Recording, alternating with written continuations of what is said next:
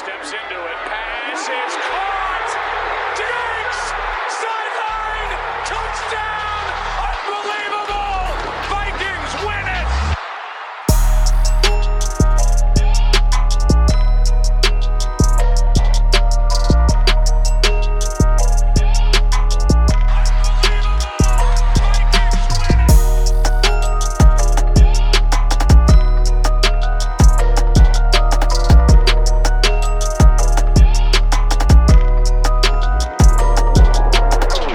Welcome back to the Unbelievable Podcast. I am BJ Riddell, back here with my guy, Drew Mahold, and today we have a very special episode, and I believe this is actually the first time that we've done this on the Unbelievable Podcast. So we have a guest today, and we have a very special guest. That is Zach Jacobson. Please introduce yourself, Zach. Say hello to our fans.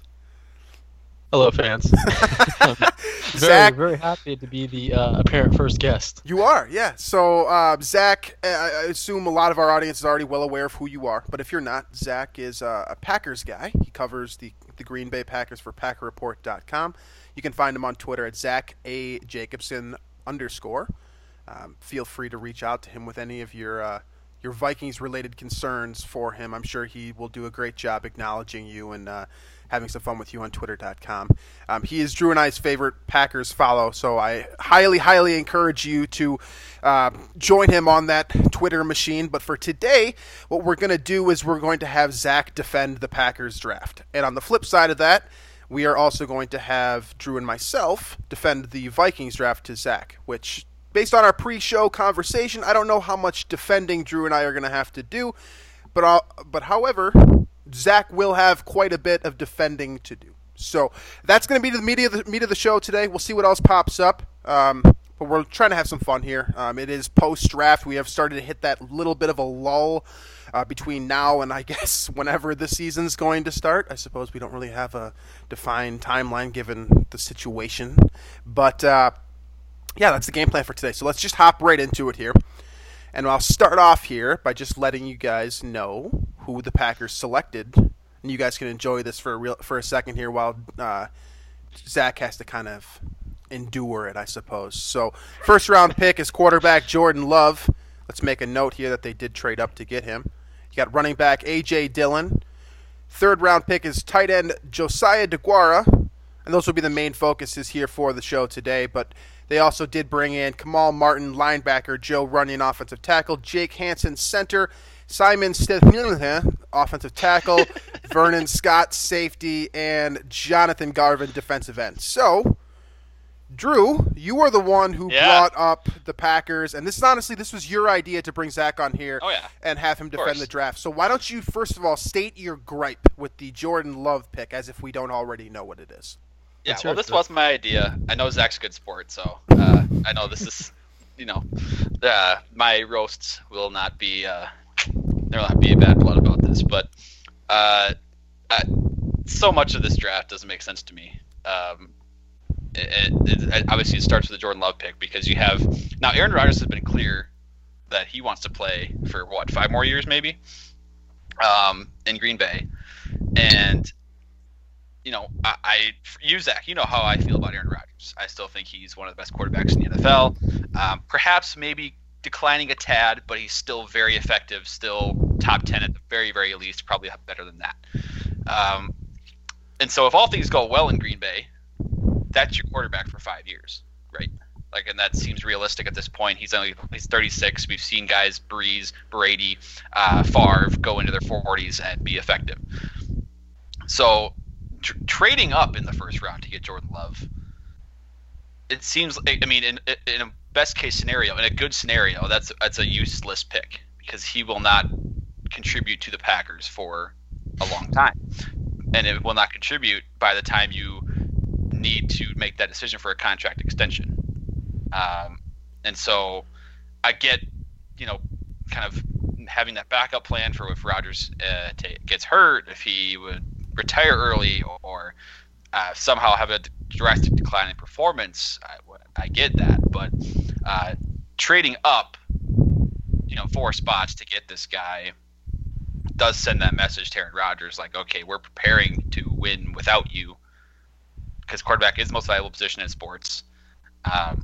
it sends that message that, you're here now, sure, and that's great, but we are already preparing for life after you. We don't think we're competitive enough with you to use this pick on something that's more valuable and more needy right now. So for the Jordan Love pick, that's kind of my synopsis on. I did not get it. I remember during the draft, I was joking with my roommates, like, what if the Packers traded up here? And then they freaking did it, and I couldn't believe it. So I need to hear what you were thinking, because I know, I mean, the first thing I'm sure you're going to say is, well, the Packers in 2005, they took Aaron Rodgers 24th, and look how that turned out. But to me, this is very, very different than that. But I guess, like I'll always say, drafting quarterbacks is never a terrible idea. It just sends a weird message right here. So I absolutely see the difference between the situation now, between the situation in 2005. At the time, Brett Favre was mulling retirement for years, and he was beaten up every single year. In 2005, Aaron Rodgers was a consensus top 1, top 2 quarterback, but between him and Alex Smith, on multiple boards, he was either the guy or he was the number 2 guy, and he somehow fell all the way to number 24. At that point, it was like a no-brainer for Ted Thompson. I wouldn't say he fell into Ted Thompson's lap, but that was like, how are you not going to take that guy when you have a 36-year-old Brett Favre, at that point, who had already been contemplating retirement? So I get the differences between these two situations, but to trade up for a guy who was undoubtedly, a top 5 quarterback in this class, in Jordan Love, coming out of Utah State, you knew he was going to be a project. You knew he was going to be this developmental prospect who had to sit for a few years, who had to learn in the right environment, in the right type of situation. What better situation than in Green Bay, learning behind someone like Aaron Rodgers? In this class, the Packers may not have felt like there was a player that was going to be... I mean, Brian Gutekunst even said this.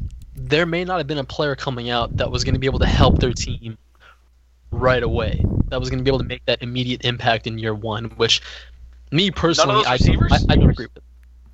Yeah, the receivers were loaded this year.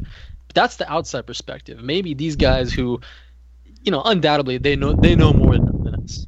These guys are professional NFL scouts, professional executives. They know more than us. There's no doubt about that. Maybe they, the perspective internally is different than externally, than what we believe.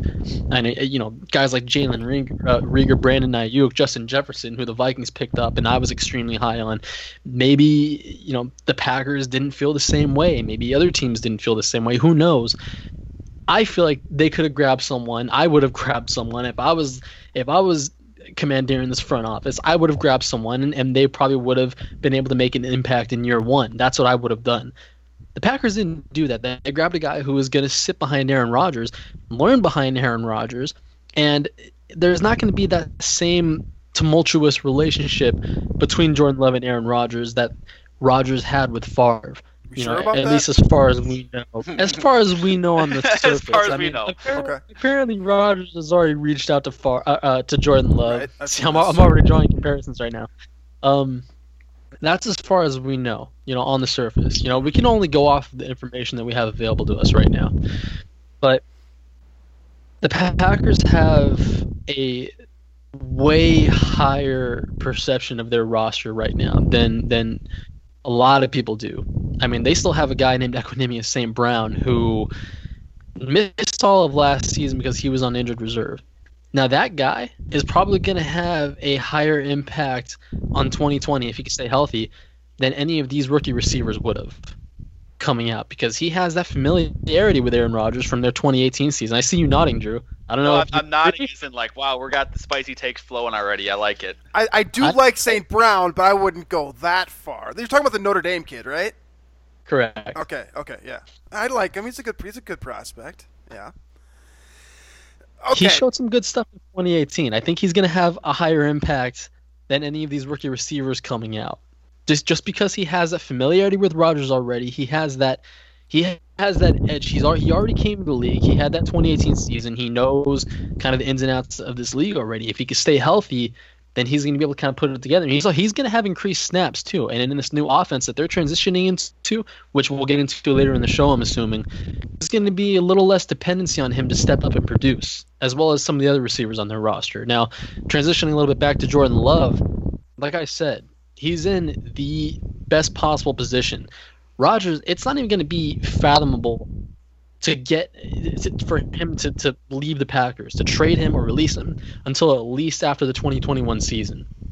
That's when it becomes, like financially, that's when it becomes viable. That's when it becomes even remotely possible. His contract expires in 2024. Now, at that point, I don't know if a better quarterback prospect is going to come along and maybe the Packers move on from Jordan Love, or maybe Jordan Love becomes trade bait, or maybe by then Jordan Love is the future. As far as we know, like I said, the information we have available to us right now, Jordan Love is the future. This is the guy they want to groom behind Aaron Rodgers, and we see the flashes. We see the flashes of potential, of promise, of a guy that could be special.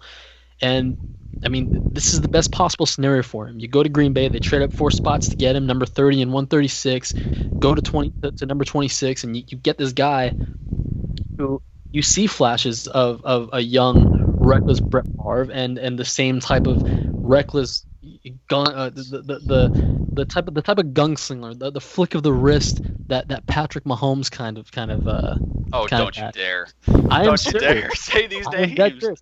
I'm not saying he's the same type of quarterback as Patrick Mahomes, obviously, but if you flip on the Utah State tape, you see the same type of stuff that Patrick Mahomes puts on. Okay. I'm not saying he's as efficient as Patrick Mahomes, and he's as great as Patrick Mahomes, or he's going to be a future Hall of Fame quarterback, but he has the same type of the type of stuff like that, just the effortless types of throws that he manages in a tight window. Let's break this down real quick. Okay. So there are a couple of things, first and foremost, that I agree with you on, that I want to give you credit for dealing with, because I'm sure it's not just us that are asking you these questions. There are millions of Packers fans that are asking you the same stuff. There are hundreds of just NFL fans that don't understand what's going on. So I think you do bring a couple of nice points to light. First and foremost, this is the perfect situation for a guy like Jordan Love to be in. I don't disagree with that fact at all. The second thing is I do think that there are flashes of talent. Now, anytime you invoke the name Patrick Mahomes alongside a rookie quarterback, someone's going to take it the wrong way. I'm not going to be one of those guys because I understand what you're talking about. I understand the point that you are making. The flick of the wrist, the big, strong body, the kind of the recklessness that's almost like magic. You can see these script. Yes, exactly. These are types of traits that you can see by turning on one game of Jordan Love. I will give you those. I will give you that. Okay. The things that I don't like, and I think the biggest problem with this draft isn't the player that they selected in the first round. It's the fact that they selected a quarterback that pisses people off more than anything else. Just because this is a 13-3 team. And granted, there are people, 2 of them are on this show, who don't think that the Packers were as good as their 13-3 record last year, and that they probably, were going to take a step back regardless of what prospect they took in the first round. But ultimately, if you're 13-3 on the cusp of a Super Bowl, the NFC is, I'm not going to say it's not strong, but the best teams right now in the NFL, the 2 best teams, they're 2 AFC teams, right? Baltimore and Kansas City, I think pretty unanimously heading into next year are going to be the top 1 and 2 Super Bowl picks. So the NFC is not as strong as necessarily it once was. In my mind, I look at the Packers roster, I look at this, the situation they have. If you put a first-round wide receiver on that team, or you put a game-breaking, defensive lineman on this team, all of a sudden, you've got some really, really nice pieces that already are on this roster. And I think that you can expect a step forward from your cornerbacks, too. Guys like Jair Alexander, who have been kind of up and down, we might see more consistency from a guy like that in his 3rd year now? Jair's good. Jair's really good. Exactly. So here's my point. This is what I'm trying to get you to kind of break down for me, Zach. It's just that, are you pissed about the fact that you drafted a quarterback? Do you think, do you think that they made the right decision for 2020 by drafting a quarterback at 26 overall? Me personally, I'll break it down in a sense from my perspective and their perspective. Me personally, like I said before, I wouldn't have drafted a quarterback. That, like, seeing them, like, all the pre-draft interest leading up, it was all about how much they love Jordan, no pun intended, how much they love Jordan Love and how high the interest was and how they were having all these meetings with him. And then you find out about the the 1 hour Zoom call he had with some of the the personnel staff, and you had that gut feeling that it was gonna happen. I was hoping it wouldn't, and then it did. I wasn't into that. From their perspective, it goes back to what I said about their perception being a little different from the general fan perspective. That 13 and to what you said as well, they had a 13-3 team that made it to the NFC title game with a first-year head coach, swept the NFC North. Right. It's impressive. It really is. I don't like it, but it's impressive. Yeah, and their perception of that roster, they feel like they're a lot closer maybe than people believe. They feel like maybe they didn't need that game-breaking receiver added to their roster or that stud linebacker. I mean, they signed Christian Kirksey in free agency. Maybe they felt like they just needed to plug in a guy, maybe that 1 year kind of stopgap guy. And, maybe they felt like finding that quarterback was a luxury pick, especially when, you trading up for him. I mean, they really, really wanted Jordan Love. And then you hear Brian Gutekunst mention that that's the hardest position in sports. And when you have the opportunity to find that guy and to strengthen that position, I mean, especially when you put it this way, Aaron Rodgers is 36. He's had 2 broken collarbones in 2013 and 2017. Thank you, Vikings. We're not proud of that, by the way. Some of our listeners might be. Us too, we are not proud of that. But continue, please. An uncomfortable amount of them are proud of it. He had the calf tear in 2014. He had a minor cleanup surgery after the 2015 season. He had the tibial plateau fracture and an MCL sprain. He's had a lot of injuries almost every single year for the last several years. And he's 36. He turns 37 in December. He hasn't had a good backup in a very long time, since maybe back to the Matt Flynn days. And even then, Matt Flynn wasn't anything special. He just had a couple really good moments.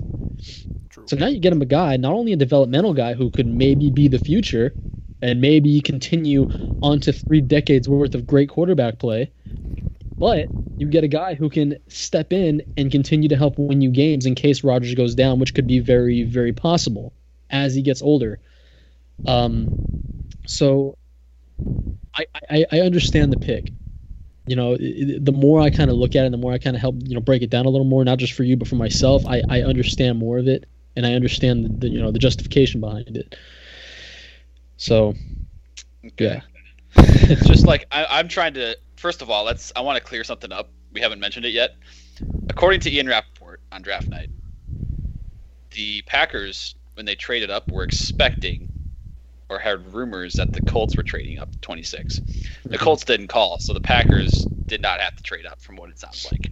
I think that's funny, and I will laugh about that for a while, so I'm going to. But I want to ask, so let's just say, I'm trying to think of a scenario where Jordan Love, coming in can impact the Packers, and it's probably going to, because there's only one quarterback, right? Only one quarterback plays at one time. It's right. Not like receiver where the Cowboys drafted CeeDee Lamb, and he can impact the team because there's more than one receiver that can play at a time. So, let's say this after the Rodgers contract, or they can get out of it 2021 or whatever it is, he either is gone, he's retired because of injuries, he's whatever the case may be. On the Minnesota Vikings. Keep going. Yeah. Yeah. So then Jordan Love comes in. That's about the only way, and then he plays well. That's about the only way that this pick is worth it then, right? Because let's say Rodgers plays out all of his contract, loves the backup the whole time, and he does not see the starting snaps except for maybe a Week 17 game if they've clinched or something like that. So you don't have any sample of what Love has been like in the NFL. You don't give him an extension then, right? Because you have no idea. You can't give him a lucrative contract extension. Jordan Love, right? Yeah. Yeah, I think at that point, then the 5th-year option kind of becomes really interesting. I think they're kind of just. I think the whole feeling right now is they're kind of just kicking the can down the road, and they're just gonna kind of evaluate it when it gets there. Because if it gets there, it might not. Rodgers might be if it starter the whole time, and then you have to just kind of guess on Jordan Love. That's the thing. I mean, we don't know what's going to happen with Aaron Rodgers between now and. I mean, I don't want to say it, but we don't know if he could have like a career-ending injury between now and then. You don't know. You don't know anything what's going to happen between now and then. And I mean, it's just like a whole crapshoot. And that's you're banking on the development of this guy, and you're banking on Aaron Rodgers not just playing out the remainder of his contract, but playing well to the point where you hopefully don't have to, take that 2022 out in his deal, where you're either trading him or you're releasing him and you have some cap relief. You hopefully don't have to take that road, and the guy can hopefully retire with your team. Right. But he has said. But then the other part too is the message that it. I mean, we all know what Brett Favre said on the Rich Eisen show. Like, that was his perspective when Rodgers was drafted. Mm-hmm. But then the message it sends to Rodgers is, for what it's worth, there's a report on this too. It's a somewhat baseless accusation, but there was a report, and I think it was Bleacher Report who said it, that the front office in Green Bay made this pick in part. Notice that prepositional phrase right there, in part, because they wanted to send a message to Aaron Rodgers. Which, if that's the case, that's ridiculous. Well, it's just you're either saying, okay, we're giving up on the Aaron Rodgers era, because to me, you get a linebacker, you get a receiver that can help your team immediately get over the top in the NFC, make a Super Bowl, perhaps win another, right? Yep. Instead, you are essentially telling Aaron Rodgers, okay, we doubt your ability to carry this team anymore. We're just going to start preparing for life after you right now. And that's just, I don't see how it comes off any other way to me. I would agree with that. And for Rodgers, like, I mean, he just led the team to 13-3 record, NFC Championship game. The guy's got to be hoping for some playmakers, and we've made some comments about the Packers receivers. Probably not some nice ones. Probably some that you would not like, Zach. But Devontae Adams, and then nothing I haven't heard at this point. Well, yeah, I guess that's true. I mean, again, I think he added David Funchess, Lazard, Geronimo Allison, Varkey's Valdez-Scantling, now Equanimeous St. Brown. I don't know if that's how you say his name, but like these are guys that are very large question marks besides Adams, and so I'm struggling to understand why they didn't go that route and how it sends a message other than Rodgers, we're doubting you, we're trying to move on here. That's my perspective. I can get into that. Please if do. you're ready to kind of. Yeah, dude. Yeah, you're supposed to be defending this. We're already like halfway down with the show. Let's go. The floor is yours. Because this kind of moves into the AJ Dillon, Josiah DeGuara. Please do. That's a good transition for us. All right, perfect transition. All right. Okay. So during the draft, those kind of rumors leaked out about the Packers transitioning into that run-heavy offense, kind of leaning away from pass-oriented stuff. And you kind of saw that was kind of cemented with the selections of A.J. Dillon, Josiah DeGuara. You get this 247-pound running back out of Boston College, and Josiah DeGuara, who is pretty much an H-back, tight end, fullback. You can play him anywhere. Now, you saw Matt LaFleur last year. The Packers started emphasizing the run a little more. You saw AJ Jones a lot more. He had a career year, which he's going to be making a lot of money next year, and I don't think it's going to be with the Packers. It's going to be interesting to see that, and it's not going to be with the Vikings either. So, both you made the same face. We'll see if Dalvin gets paid. That's all. So. Both of you guys know it's common football lingo. Run heavy offense, less opportunities for receivers, less receivers on the field. You get more big guys in the trenches, more tight end usage, less dependency on receivers. This means with the Packers doing this run heavy stuff, you're going to see a lot more linemen, a lot more tight ends, a lot more guys in the backfield. That means a lot more A.J. Dillon, so he's going to be playing a big role. And you're going to be, this isn't 2011. You're not going to be seeing, the Packers coming out 5 wide with a bunch of wide receivers. You're not going to be seeing Marquez Valdez-Scantling and Jake Kummerow playing premier snaps like they were last Jake year. Kummerow. I forgot about that guy. Yeah, don't you dare forget him. Wisconsin will kill you. They already you're tried. Continue. You're not going to be seeing stuff like that in 2020. This is like the top 3 guys. Those are like the premier players in the Packers offense next year. Devontae Adams, Devin Funchess, and Alan Lazard. I don't know who the number 2 wide receivers. I know it's intimidating. I know, but and I don't know where Equinemius St. Brown is gonna. Maybe he'll play like a slot role. I don't know where he's gonna fit in, but that's all TBD. But that's what a lot of people are kind of forgetting about what's becoming of this offense. Like everything, like on paper right now, it looks not promising, but it looks sustainable. It looks like this offense could be something. I don't want to say special, but it looks like it could be something creative. Because Matt LaFleur is going to find creative ways to get Josiah DeGuara involved, via a lot of mismatches, a lot of ways to kind of scheme things around him and kind of, get him into. Because I don't know if you guys have watched his tape, but I have not. He was involved in a lot of different ways in college, but it's. Sorry. Listen, this is 3rd round pick Josiah DeGuara. Okay, show some respect. That's my bad. Okay, so the 2nd round pick. Let's go a little bit deeper into A.J. Dillon, because I don't hate this pick if you make this pick 30 picks later. Okay, like A.J. Dillon's a really good player. He really truly is. And drew the comparison between Dillon and Derrick Henry last episode. Now it's a little bit of a stretch, and we're trying to create some sort of we're taking a guy who is at the top of the league, everyone knows his name, and trying to. I did what Zach did with Jordan Love and Patrick Mahomes. Exactly. We're not saying this guy is Derrick Henry. You're drawing a comparison between a guy you definitely know and a guy you don't know probably a whole lot about. And when I say you, I'm talking about the general common sports fan, right?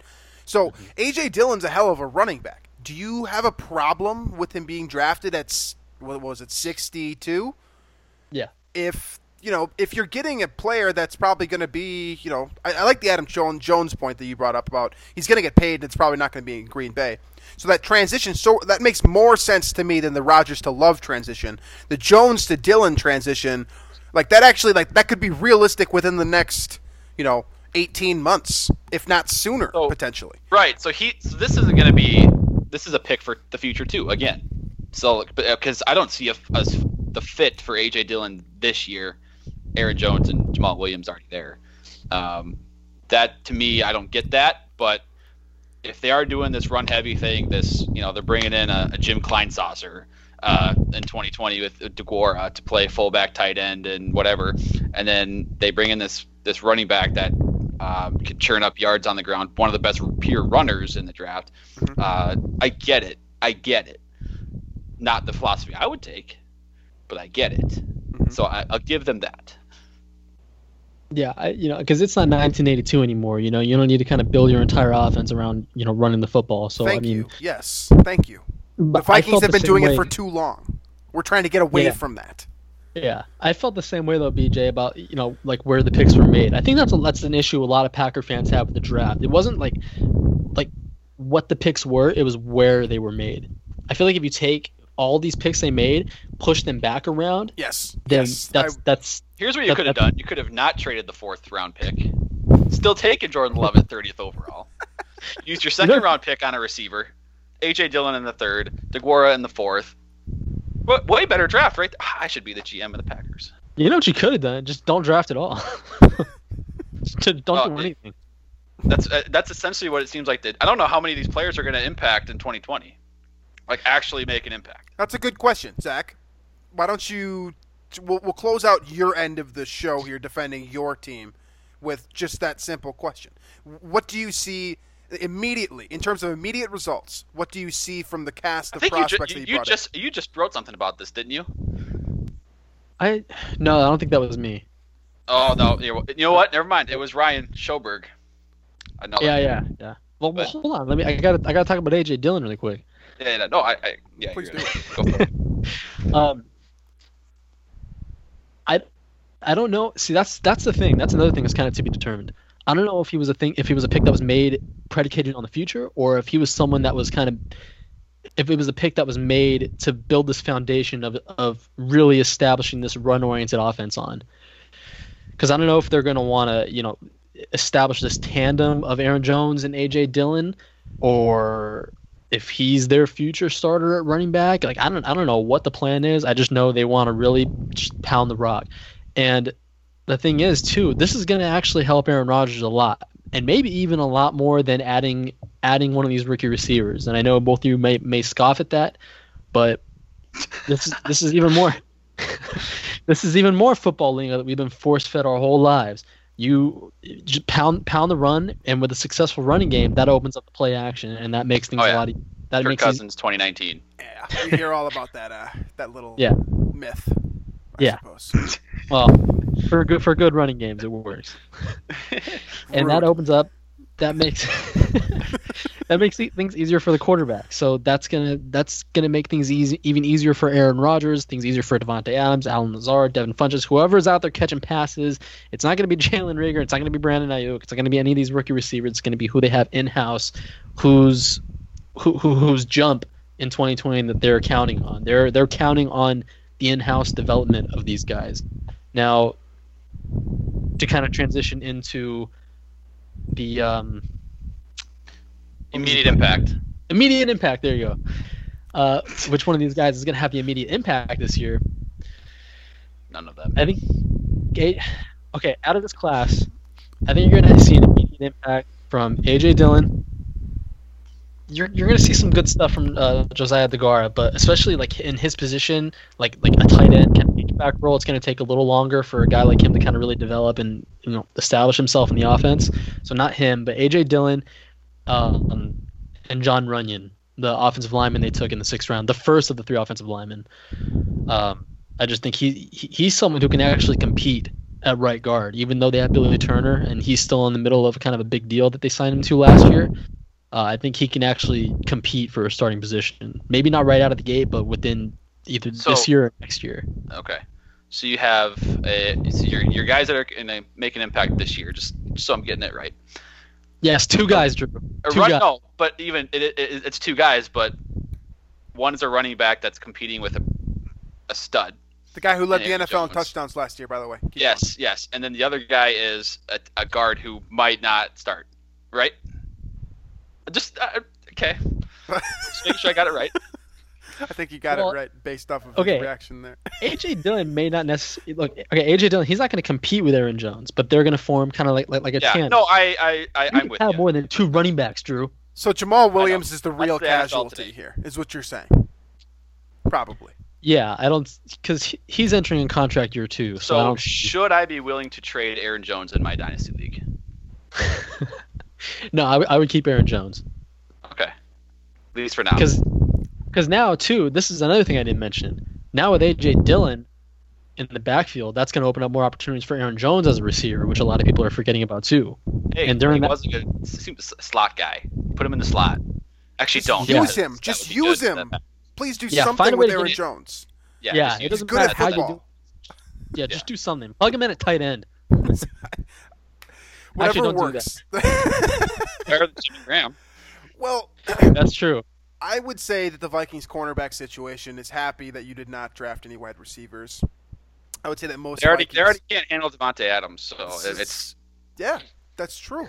That's true. This is good. I mean, ultimately, the way that your draft came out works well for Vikings fans. We're happy. We're happy with your draft because, like you said, I mean, you might be kicking the can down the road. And hey, in 2 years from now, if Jordan Love is lighting it up, nobody's going to care about the Packers draft. They're just going to focus in on the fact that they traded up 4 spots, regardless if they were trading up against nobody else. Okay, if he turns out all right, the whole draft is fine. Nobody gives a shit, and we're moving forward. Like that's great. So you have that to hang your hat on, but it needs to work out. If it doesn't work out, burn the whole thing down. Goot's gone. I mean, everyone's got to go. Okay. If it doesn't work, this might go down as the worst draft in team history. And really, that's all I needed to hear you say. So let's move forward here. Cut that audio clip up. Now on the flip side here, the Vikings draft. So what's kind of fun about this show specifically is we're going through the dynamic of Vikings fans reacting to the Packers draft, and which largely was graded very poorly across the board, as I'm sure you're aware.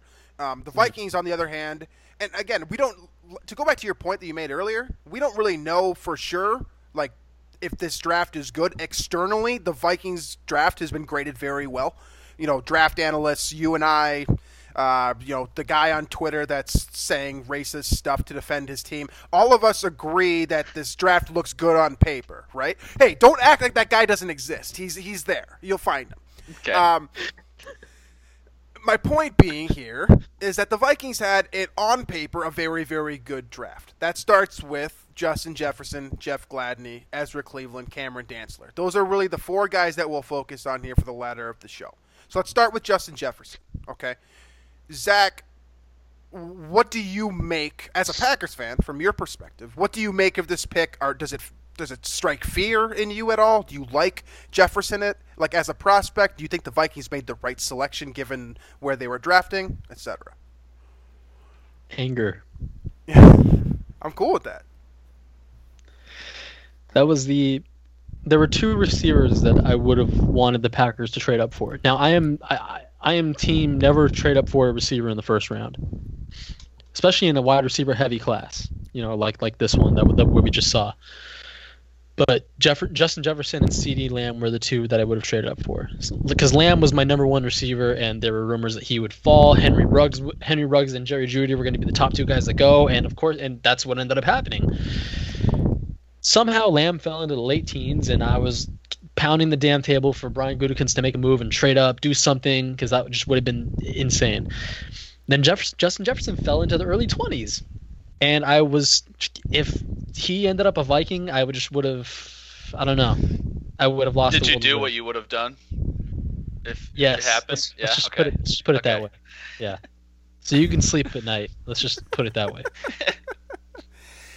My buddy, who's a Packers fan, had I think he had the same reaction as you did. He texted me when the Vikings were on the clock, when the Vikings selected Justin Jefferson, and he said, I wanted that guy. And then he got to his pick, and he got Jordan Love, and he said, I want to be a Vikings fan. So that was his reaction. And I imagine a lot of the people that you deal with on a regular basis probably had a similar reaction to that. Yeah. That slate of picks, I suppose. One thing I want to say is that I'm still I love the Jefferson pick. I love it. I think he's a stud. But I would rather have Diggs and I'd rather have what the Vikings gave up in that trade. Stephon Diggs, and then they didn't get, what was it, a first, fourth, sixth, or I don't know what it was, all the trade. But I'd rather have Diggs. I think Jefferson's not going to be Diggs. He just won't. Diggs is better than any receiver in this class, in my opinion. That's facts. You'll get over it once you see Jefferson play. Maybe I will. That'd make me happy. Give it a couple years. He's going to be special, and he was everything that the Packers needed in a slot receiver. And he just would have. It's a real shame he's a Viking. It is. It is a real shame, Drew. It's such a damn shame. God. But yeah, he was the perfect pick. He was a perfect pick, and now he's a Viking. So congrats, guys. I do, for what it's worth, I do think it's very difficult to kind of have a negative spin on that selection specifically, because just from what there was at 22, I mean, to me, you couldn't do better than Justin Jefferson. I mean, Eagles, if there's anyone that's getting it worse than you are right now, it's the guys who cover the Eagles, because they didn't want Jalen Reagor, and then on top of that, they drafted Jalen Hurts in the second round. So they kind of did a similar thing to what the Packers did, and, drafting for the future, and then also kind of avoiding the, quote, consensus pick, which, as you've noted, does not mean a damn thing within,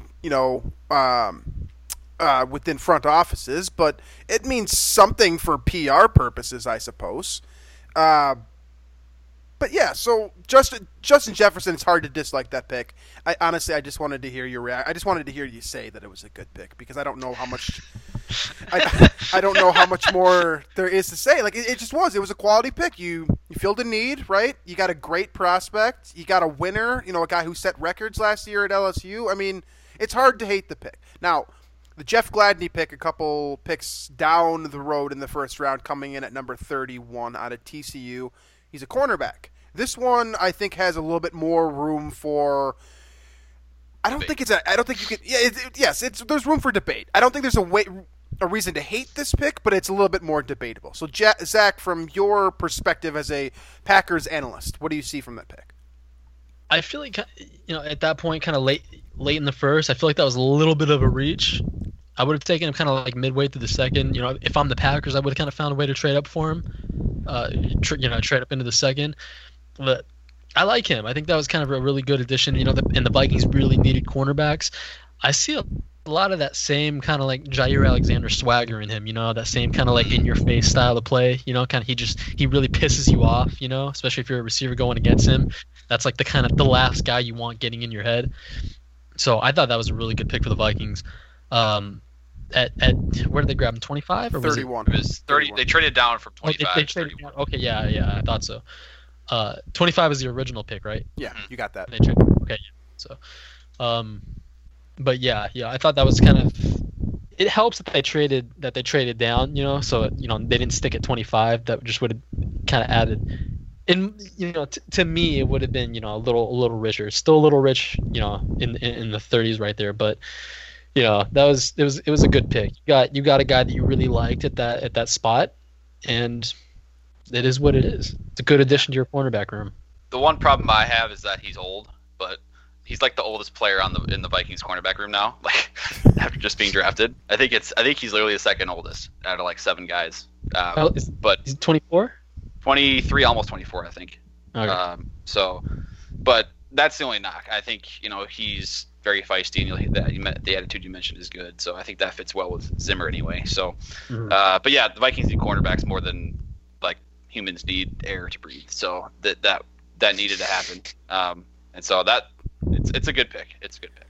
Yeah, again, like the first 2 picks that the Vikings made, like there's a little bit of room there. I know that there was people that liked Denzel Mims a lot. I know that he ended up sliding to 46, and his value looks terrible now, especially because he's going to be playing on the Jets, and that's probably going to make him a bust. But all beside the point, it's very hard to look at the first 2 Vikings picks and be like, all right, they're going about building towards the future the wrong way. These 2 players both make sense for the Vikings' future, unlike the first 2 picks that the Packers make. Right? All right. Moving forward here. Don't worry, Devontae Adams He's going to give Jeff Gladney a really good introduction. Oh, we're aware. Okay, good. It's just we just don't know. As long as the Packers don't have a number 2 option to throw to, we're good. This is true. All right. Don't worry. Alan Lazard is this. All right, let's move on here to the number 58 overall pick, second-round pick, offensive tackle, Ezra Cleveland out of Boise State. Now, this one was, again, you're filling a need. You're getting...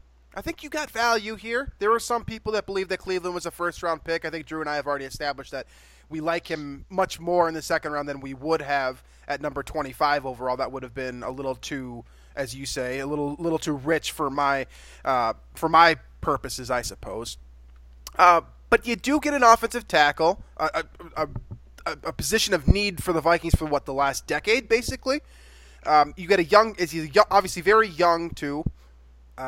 A very talented player, moves laterally extremely well. His testing numbers were off the charts relative to his size and relative to his position. There's a lot to like about this pick. Zach, is there anything not to like? Is there anything that's like kind of jumps out at you like kind of a sigh of relief as a guy who covers the Packers? Yeah, I thought he was a little slow. Just a little slow in the way he kind of engages and disengages blocks.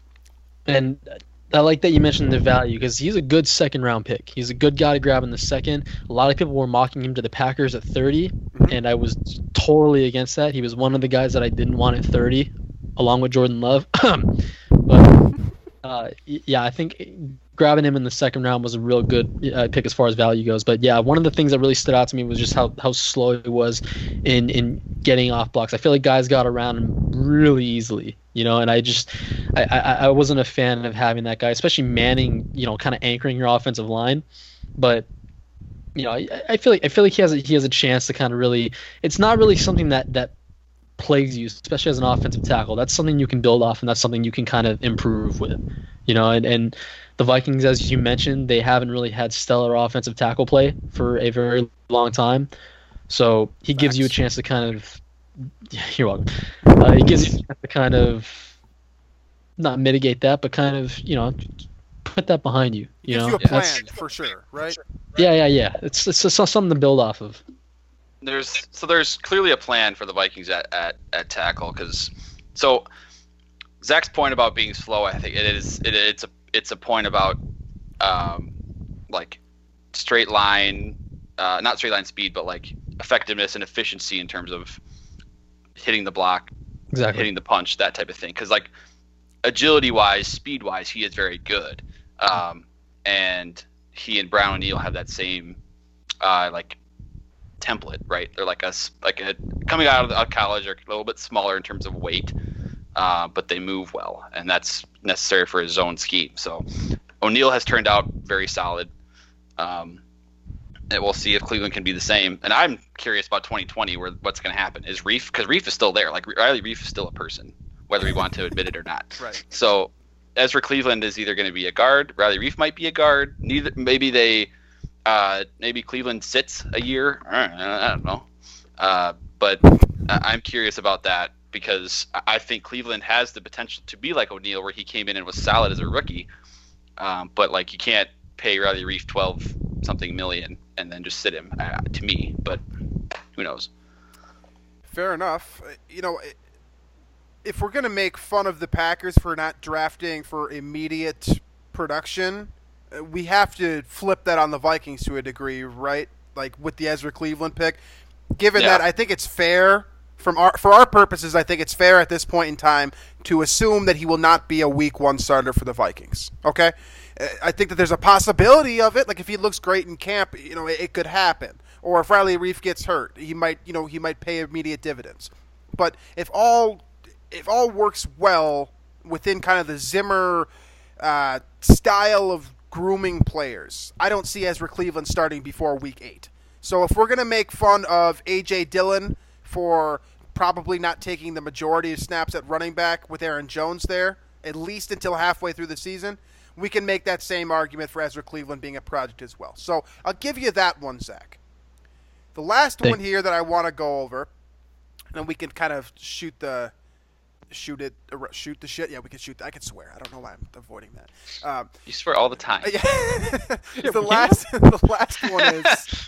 The last one is Cameron Dantzler, the cornerback from Florida State. The Vikings select him in the third round, number 89 overall. He's not Florida State. Yeah, he is. You said Florida. No, he's Mississippi State. Mississippi State. Sorry, my bad. There you go. That's my bad. Okay, so Cameron Dantzler, Mississippi State cornerback. Big, lean, tall guy. It's good that you did that, by the way, because I probably have someone in the comment section yelling at me that I don't know what I'm talking about because I missed his school. But beside the point, Cameron Dantzler, Zach, what do you think about this player? Do you have – I mean, again, same type of question that I've asked you for the last several prospects for the Vikings. Does he inspire any level of fear for you? Does it bother you that the Vikings selected him from a Packers perspective? Is there anything other than the fact that he weighs like 12 pounds? Wait, what are his measurables? 6 foot, like 175? It's 180? He's 188 on Pro Football Reference. Was he really? On Pro Football Reference, it's probably lower than that in real life. He looks like Trey Waynes, but a little bit skinnier when Trey Waynes was a rookie. Which is saying something. That's what I thought when I first looked at him. But yeah, because I'm gonna be honest, I didn't watch much of him or study much of him, but I know any cornerback is good news for the Vikings and kind of good news for the Packers, because I know no matter what cornerback you guys have, no matter what cornerback the Vikings have, it doesn't really matter. So I mean, wow. Boy. You guys sit there and wow me and act like it's not fair, but wow.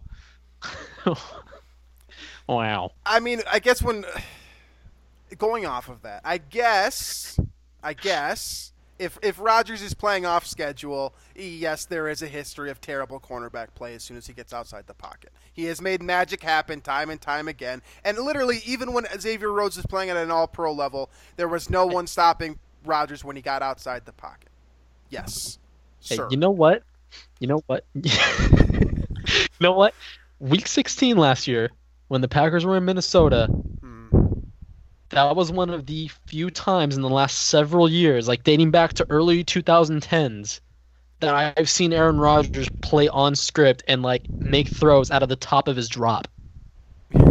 Which didn't So, make like- sense, by the way. So something's working? Is that what you're saying? Or you're Yeah, saying it's not working? I don't know. Well, it's Anthony Harrison, Harrison Smith, more than the corners, probably. You're I kidding. watch- think we can I say didn't that watch with the game, certainty. but- That yeah. was one of my least. I was at that game, Zach, and I actually won my fantasy football league on the Aaron Jones run. So like, Same. It was the worst thing of all time. I'm sitting there and I'm like, all right, the Vikings going to lose. I just paid $285 for these tickets. Oh, but I won my fantasy league, and it's like, you know, Conflicted. a little conflicted. Yeah, it wasn't. It wasn't. Half smile. Yeah, and I was sitting there with my buddy who's a Packers fan, and he knew the situation, and he like leaned over to me. He's like, "You just won your fantasy league, huh?" I'm like, "We're down by like 2 scores now, huh?" Like, yeah. You know, so, but anyways, yeah. So Cameron Dantzler's not. I don't think he's an immediate impact guy for most teams. For the Vikings, it's a little bit of a different story. It'd just be given what you said. The Vikings need cornerbacks, and it doesn't really matter who they are. It really doesn't, as long as they can play a little bit and there's some room for growth. I think that's a good pick too. So, Drew, I'll let you finish out this segment here. Is there anyone else in the kind of the back half of the Vikings draft that you particularly like that you'd like Zach's take on? Troy Dye is the one that, jumps out, linebacker from Oregon. Probably a guy that would that's the- fit with the Packers, by the way. Oh, yeah. Yeah, absolutely. Real shame. Real shame that the Vikings ended up scooping him up. But that's the one that just is very productive, has that leadership quality. That's kind of the one that jumps out. But otherwise, it seems like a lot of just like prospects and very high ceiling, low floor type of players that, that's who you should be picking in the later rounds. But it seems like that's what the Vikings did towards the end of the draft. And but yeah, that Troy Dye one, that seems to be the pick that I think has the best chance of working out, I guess. Every single mock I did, I took him in the third with the Packers. Every single mock. And then the That's a first good 2 rounds were receivers, right? A few of them, yeah, actually.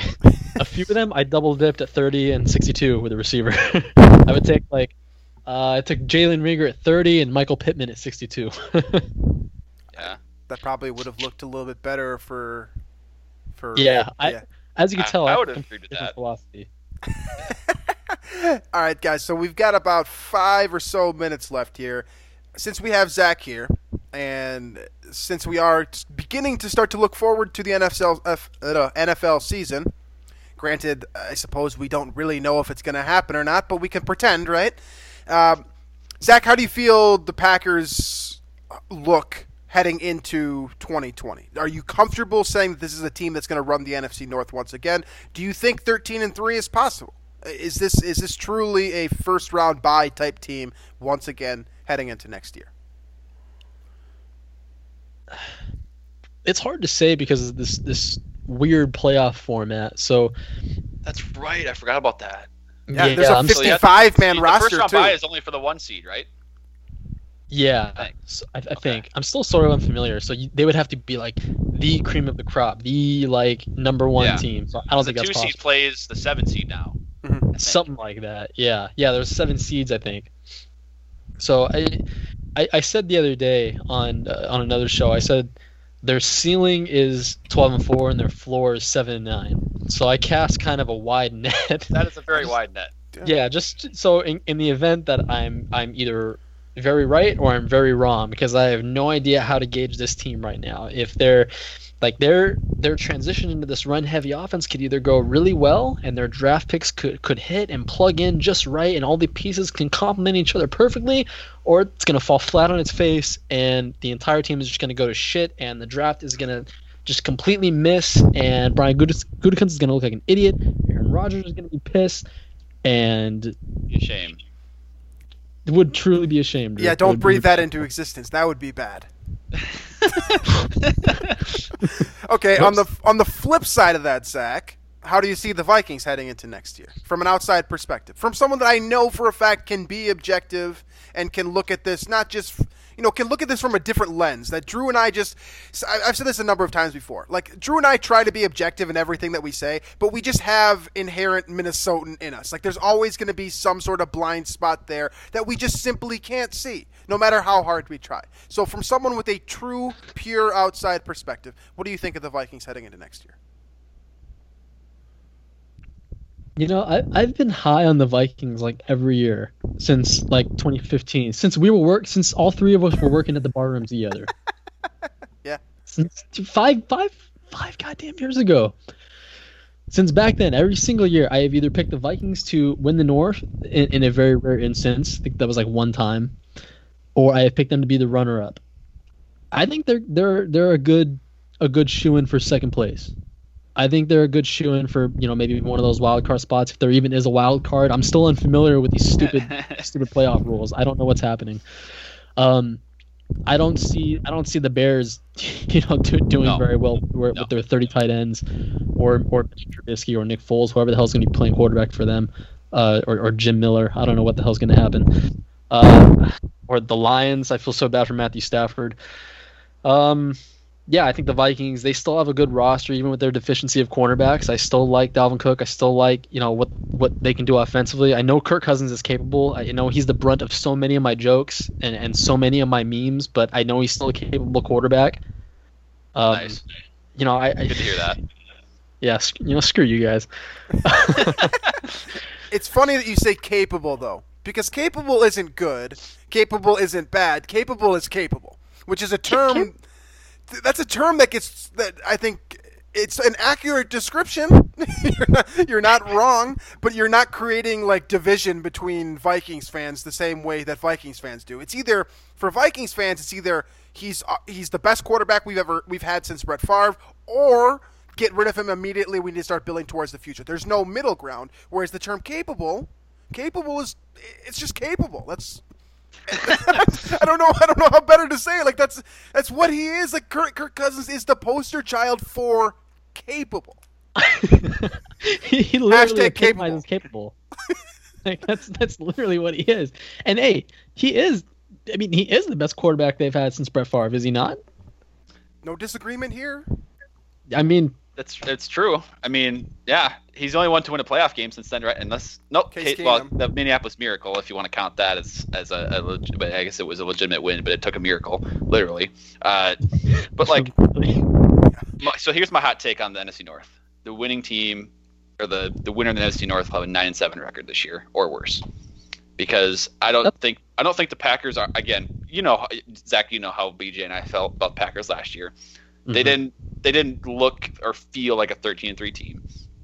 I think the Vikings are going to be worse off because you got rid of your best receiver, you got rid of your top 3 cornerbacks, you got rid of your second best pass rusher, but a guy who was a stud, Everson Griffin, unless he somehow comes back.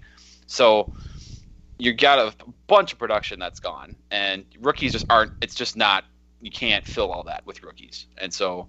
I think the Vikings 9-7 is about, optimistically, that's where I'd put them right now. Me too. And I think that could win the division, because I think the Packers are probably due for regression to me. The Bears are going to be worse because they are still just their quarterback position. It makes me want to vomit. Mm-hmm. The Lions are still the Lions, and Matt Patricia is still coaching them. So I think the Vikings can win the division, but I don't see them being a threat in the playoffs, and I feel sort of the same way about the Packers. But at BJ's point very much earlier in the show about the NFC being a little bit weaker, that also provides some optimism as well. I know it's a little bit different of a situation, but one draft class could help your team in 1 year. I mean, look what the Saints did in 2017. That's a good point. That's when they took the tackle in the corner, right? Just Lattimore and Ryan Ramczyk. Yeah, Ryan Ramczyk. I mean, it's kind of. I wouldn't say it's an. Vikings in 2015. I mean, same thing. That's another one. Yeah. It happens every so often. So I wouldn't put it past the Vikings, especially in a heavy class at certain positions like this one was. It was heavy at tackle, it was heavy at receiver. So who knows? You know? Who's to say? Yeah, who's to say? I mean, all these drafts, they look great on paper. They look bad on paper. Who knows? I mean, the Packers look bad on paper. The Vikings look great on paper. Who knows what's actually going to happen, There's a very real shot that of the 22 selections between those two teams, obviously the vast majority being the Vikings, that there's only 2 Pro Bowlers out of the entire group. Like that's a very real scenario. That's just how the draft is, and I know it's easy to kind of go off of your guys' points. It's very easy to get super hyped or super negative about your draft class before we even know anything. It happens every single year. Well, when the entire NFL media landscape is saying the Vikings were a top 3 team in the NFL for a draft, and then every single one of them is saying the Packers had the worst draft. It's very easy for me to be excited and laugh and make fun of the Packers. Right. Of course. Yeah. It's the mystique. The mystique of the draft. It reels everybody in and spits it right back out when it's Especially all when over. there's nothing else on TV. Yeah. I think that's going to be the title of this episode, The Mystique of the Draft. That's there you go. See, I'm useful for something. You are. And you're useful for a number of other things too, Zach. We appreciate you coming on here and talking with us and taking a beating and giving us some sort of insight that we're not capable of providing. So take a couple minutes here, tell us about what you're up to, where people can find you. Again, just I know we just made fun of Zach a lot here, but Zach is straight up my favorite person to follow for Packers news and information, and his analysis is on point as well. So, Zach, where can they find you? What are you up to, etc.? I appreciate that, both of you guys, man. If you guys are trying to follow me, you could find me on Twitter at Zach A. Jacobson _ That's ZACH, by the way. Hopefully you find me before I'm suspended again for the 10th time. And you can find me at PackerReport.com. I am the reporter there. I am a columnist. You can just read my work there. Do whatever you want to do. Give me a, whatever. Follow my colleagues there. Follow their work. Do whatever you want to do. I'm totally accessible on there. So I would greatly appreciate it. We're going to do this again when the Packers and Vikings meet during the season. This will be good. I hope so, because you said that last year, and I don't think we did. Like I said, this is the first time we've ever had a guest. It's just not something that we've done. Drew and I just every Tuesday we just record at 4, and it's just him and I. We talk about the show for like 3 minutes, then we sit down, we record, and then we're done. Like we don't even. I mean, we literally just off the cuff, don't plan anything, and we just kind of go in. We with draft prospects. We look a little bit, do some research. That's about it, though. So this is good, though. It's nice to know that we can do the same thing with you. Yeah. No, I can always make time for you guys, no matter what. And we appreciate that. So for the rest of you guys that are looking for Vikings content specifically, make sure to check out the Daily Norseman. You can find us on there. Make sure to check out that comment section. I enjoy being on there, especially during quarantine. I spend probably too much time within the Daily Norseman comment section. So give us your thoughts on the show. If you have any problems, if you have a compliment, I'll take that too, by the way. And you can find us on iTunes, Stitcher, Google Play, Spotify, etc., and YouTube as well. This I believe Climbing the Pocket is kind of starting up their YouTube channel and really adding some heat to it. Jesus Christ. Please tell them to take that off. So thank you as always for listening to the show. Thank you, Zach, for joining us, and we will catch you guys next week.